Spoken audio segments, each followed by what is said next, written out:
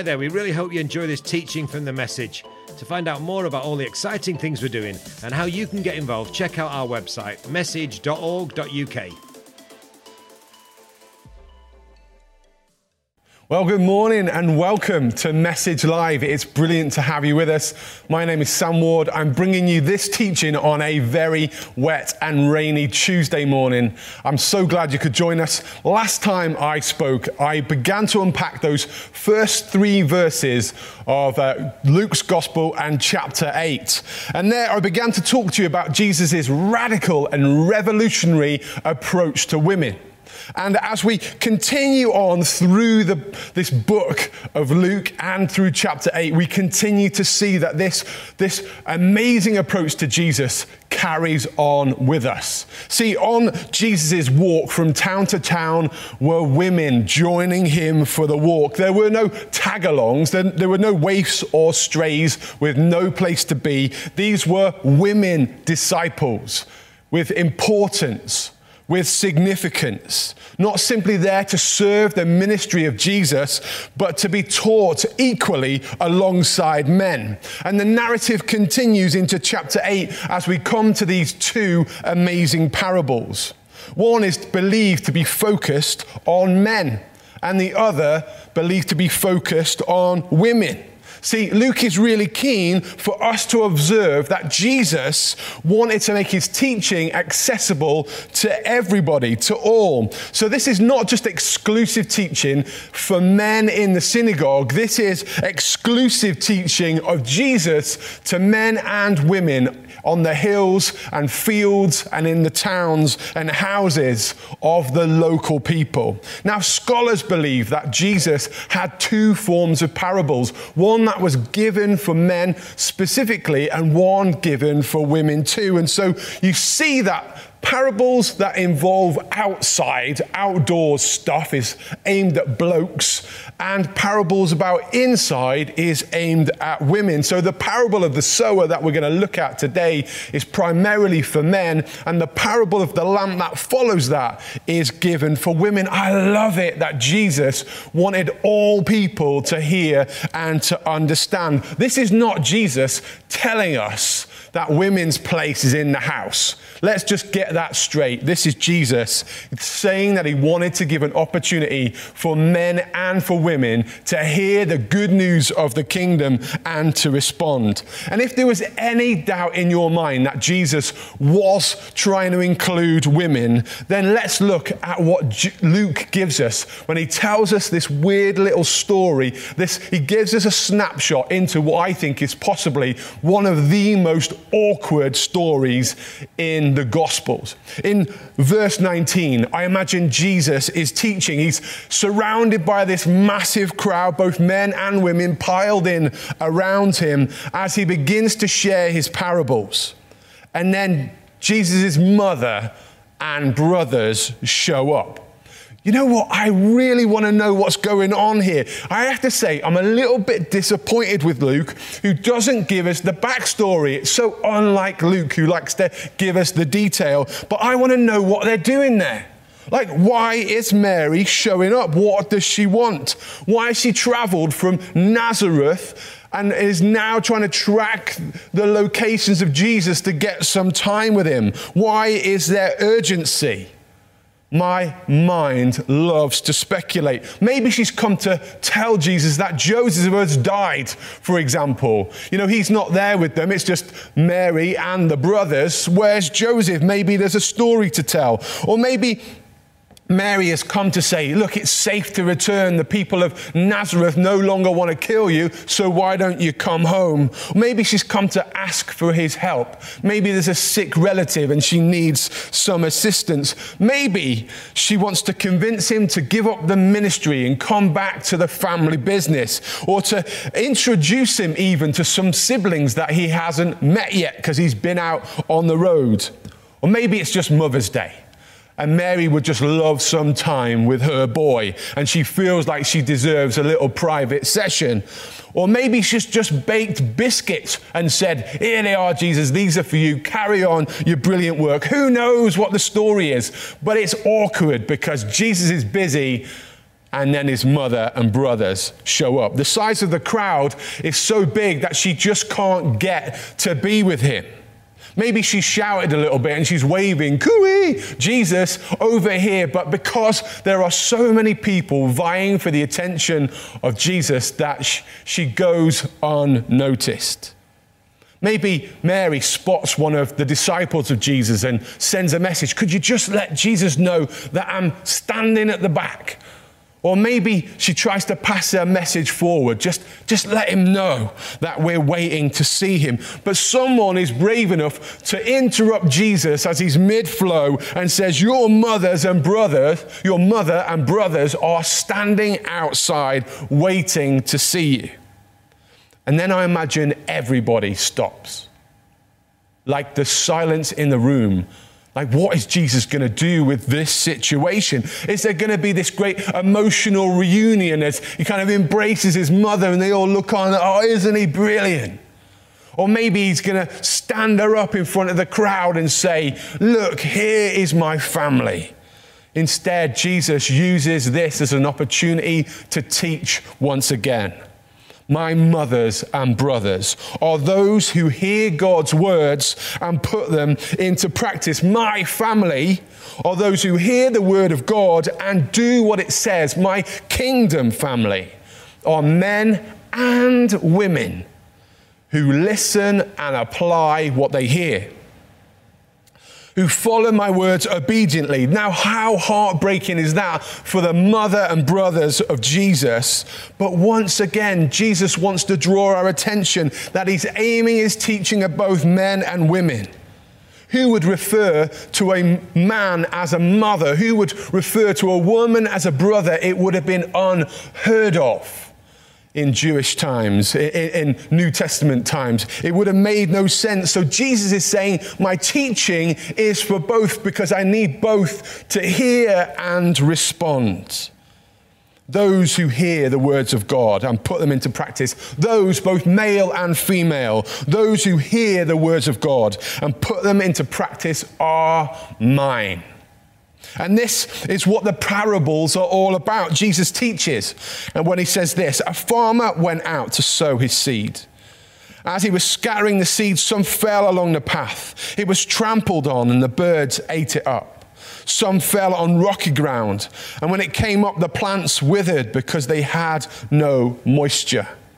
Other seeds fell amongst the thorns which grew up with it and choked the plants. Still other seed fell on good soil. It came up and yielded a crop 100 times more than was sown. When he said this, he called out, whoever has ears to hear, let them hear. Do you hear what the parable is all about? If you've got ears and you can hear what I'm saying, then listen up. It's time to hear.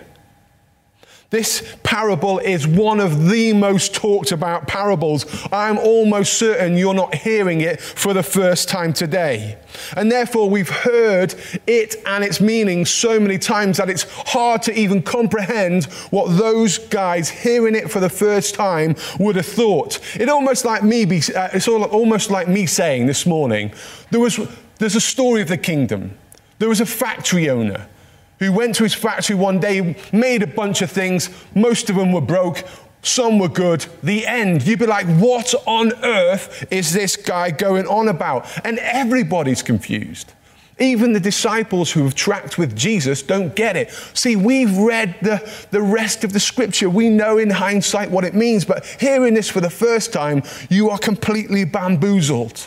There are those who are bewildered and those who are completely not bothered. But in the queue of those desperate to find out are the disciples, head of the queue. And Jesus looks at his guys and he says, you're in a privileged position.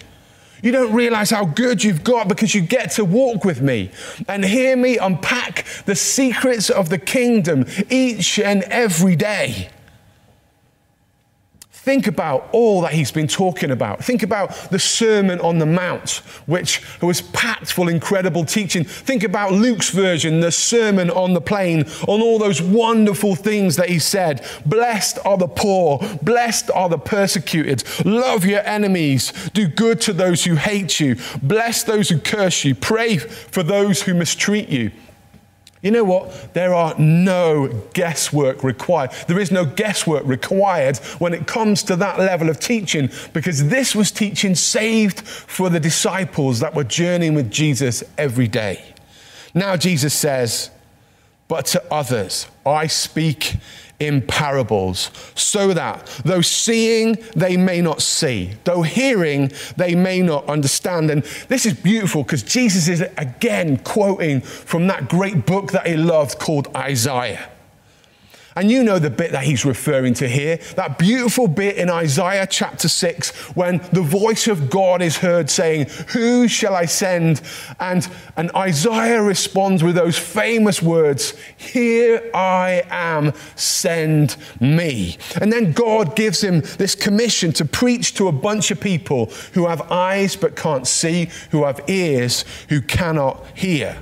And Jesus is saying, my teaching has the same kind of effect. People have ears, but they can't hear what I'm saying. They have eyes, but they can't see what I'm doing.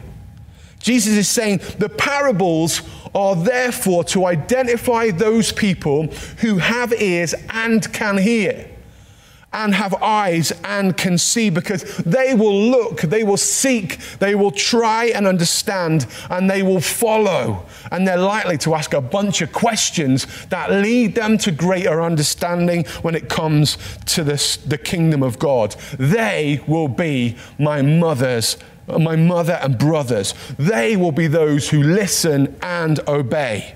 And therefore, it is as if the parable of the sower is a parable about the parables. See, the seed is the word of God, scattered far and wide by a farmer, scattered on the land and into 4 different places that symbolizes the hearts of those who are listening. There are those who cannot hear.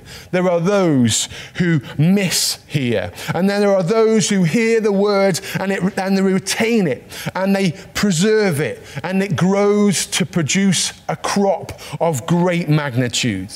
Now, I love this parable. As an Eden guy, I found it so helpful.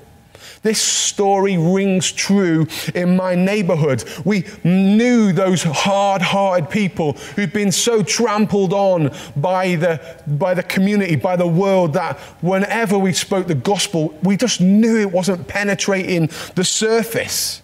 And there were those who beautifully responded to the gospel, but then when life got hard, their faith died away and we were left absolutely gutted.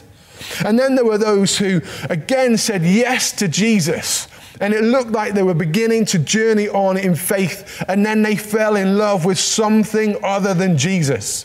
Whether that be a boy or a girl, or simply the pleasures of the world took a grip on them and they slipped away again, and we just were wounded. But there were also those incredible people who heard the word of God and it began to bear fruit in their lives, and it caused our hearts to be overwhelmed with worship. And maybe it's true for every neighborhood. Maybe this isn't Eden related. Maybe it's the same right across the world and this is a generic thing. But you know what? The more I read this passage in the context of the upside down kingdom, the more I'm convinced that those who can't hear and those who mishear are actually the self-righteous, the self-justified, and the self-seeking. I know it sounds hard, but this isn't a parable about how hard it is for people from disadvantaged communities to follow Jesus. Remember what Jesus has been saying. Jesus is anointed to preach good news to the poor. He wants the poor to hear, and he's been given the Spirit to enable him to do so. The poor are considered the blessed. Jesus has been anointed to bring sight to the blind. They are the blessed. And therefore, it would be completely inconsistent for Jesus now to be describing the blind as actually blind, or the deaf to be deaf to the words of God. But it's the scribes and the Pharisees and the religious elite and the rich young ruler types. They are the hard soil. They are the fixed and the fittest and the finest, and they have no need of God, so they think. They've heard so much teaching. They live by a certain law of life that has made them so hard to the teachings of Jesus, the good news of the kingdom. And there are those who like the sound of the gospel, but when it starts to cost them something, they just cast it aside. They are those who hear the gospel and they like the idea of it as long as it feels good, as long as it costs them nothing. And when we therefore get to the moment of suffering and hardship and difficulty, they drop the gospel like it's old news. In this view of the parable, it's the broken and the poor, the sick and the afflicted who are the fertile soil. They receive the word and they cling to it. They are the hopeful soil in which the word takes root, the afflicted, the suffering and broken. The afflicted and the suffering and the broken. This is the upside down kingdom. And they are the ideal soil in which the word of God comes and brings life. This is the minority gospel, upside down in nature, where only one seed in four makes it to good soil. Now you could say, how unbelievably inefficient is this form of farming, unfocused and undisciplined, that you would scatter your seeds and waste 3/4 of that stuff, that seed, on hostile ground. But you know what? I absolutely love Jesus. He scatters his seeds wildly across the field. He doesn't care where it goes. He sends his words out to male and female, rich and poor, to all that with the hope that they may hear, that they may be fertile ground. And you know what? Some of it lands in great soil. Some of it lands in soil and begins to reap a harvest 100-fold. Now, if my accountancy skills are still intact a little bit, then I'd love to work out what the return on investment is. And it looks like this: 2,400% return on investment. When you plant one seed that creates 100-fold, you don't worry about the waste, because those one seeds are worth it all. Any business person would take you up on that return on investment. It's quite incredible. And that is why people like Andy Hawthorne say this line so regularly: it was worth it for the one. It was worth it for the one. So often Andy will say to us, if all we had to show for 30 years in ministry was someone like Cyril Wilding, it would all be worth it. We are blessed to know so many people who are good soil here at the Message, who are like the lamp from that second parable. When lit, is placed upon a stand. Why on earth would you try and cover it at any point? Those people who receive the word like the good soil are like the lamp that is placed upon a stand. It begins to shine bright and many people will see its glory. Cyril from our building team is just one of the incredible ones. A background of brokenness, of hardship and pain, yet the word of Christ, the word of life, took root in his good soil and now bears much fruit. I love this because yesterday Cyril came into my office and said those words like he was Andy Hawthorne himself. it was worth it for the one. See, both Cyril and I had spent the weekend in Scotland, not together. I was having a quick city break. Cyril was working to help other people because he's significantly better than me. But we were talking about our Scotland experiences. And then Cyril began to tell me about a mission trip he had in Glasgow 3 years ago. And he said, you know what? It was worth it for the one. And he told me this story about a guy called Stanley. So in the morning, Cyril is praying with a group of people, and they begin to pray for people that they might meet during the day. And they ask the Lord to lay on their heart some names of people to look out for. Cyril gets the name Stanley. And so Cyril begins to pray for Stanley, that he might meet Stanley, this whoever he might be, at some point during the day. They find themselves in the church later that day, and up rocks this really hostile bloke. He's angry. He's looking to hurt someone. Cyril clocks him, takes him to one side, asks his name, begins to unpack his story, and in the process is able to share with him the good news of Jesus Christ. The guy commits his life to the Lord. Amazing. The guy is called Stanley. Now, I've met Stanley. Stanley is legit, and 3 years down the line, this guy is clean from the heroin addiction that was robbing his life. This guy is a disciple, a follower of Jesus. This guy is enrolled in Bible college and is looking to be a minister in the church. It's a beautiful moment. See, Cyril is the good soil in which the word of God has taken root, and Cyril has borne much fruit and has multiplied, and as therefore his seed has begun to see multiplication in the lives of other people. It's beautiful. The kingdom of God is quite incredible. 100-fold harvest, the return on investment that is only possible in the upside down kingdom. So pray with me this morning. Lord, make us good soil. Lord, let us not be like the Pharisees and the religious elite.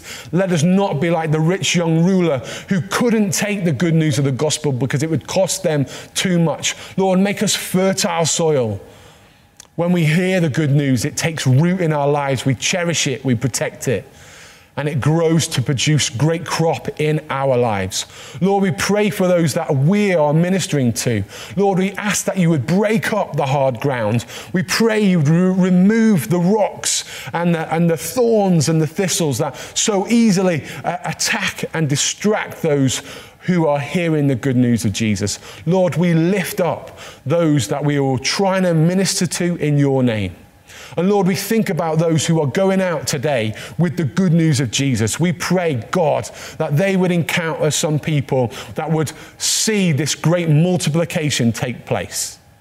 That we would see this 100-fold return in the lives of those who hear the good news. Lord, we lift up today our Eden teams around the nation. God, would you pour out your spirit upon them as they share good news to the poorest. Lord, we lift up the Advance Network existing around the world, those sharing good news in Jesus' name. Would your anointing be upon them, Lord God? Would they see fruit and fruit that lasts? Father, we thank you for the anointing upon those who go in your name, who take on your ministry to bring good news. And we ask, Father, more Jesus, that your name may be glorified, that your kingdom may come on earth as it is in heaven. Amen. Well, thank you so much for joining us this morning. Please do check out some of the other content that we've got on our Message Trust YouTube channel. There's some fantastic resources there, whether you're a child, a young adult, interested in incarnational mission or evangelism. There's some brilliant teaching on there. Make sure you click and subscribe. Have a wonderful day. God bless. Thanks for listening. Don't forget to check out message.org.uk to find out how you can support our work or even get involved with one of our teams. We also have another podcast called The Flow Podcast, where we share stories and testimonies of the amazing things that God's doing in people's lives. Search for The Flow Podcast on iTunes or Spotify or wherever you get your podcasts. There's a brand new episode there right now.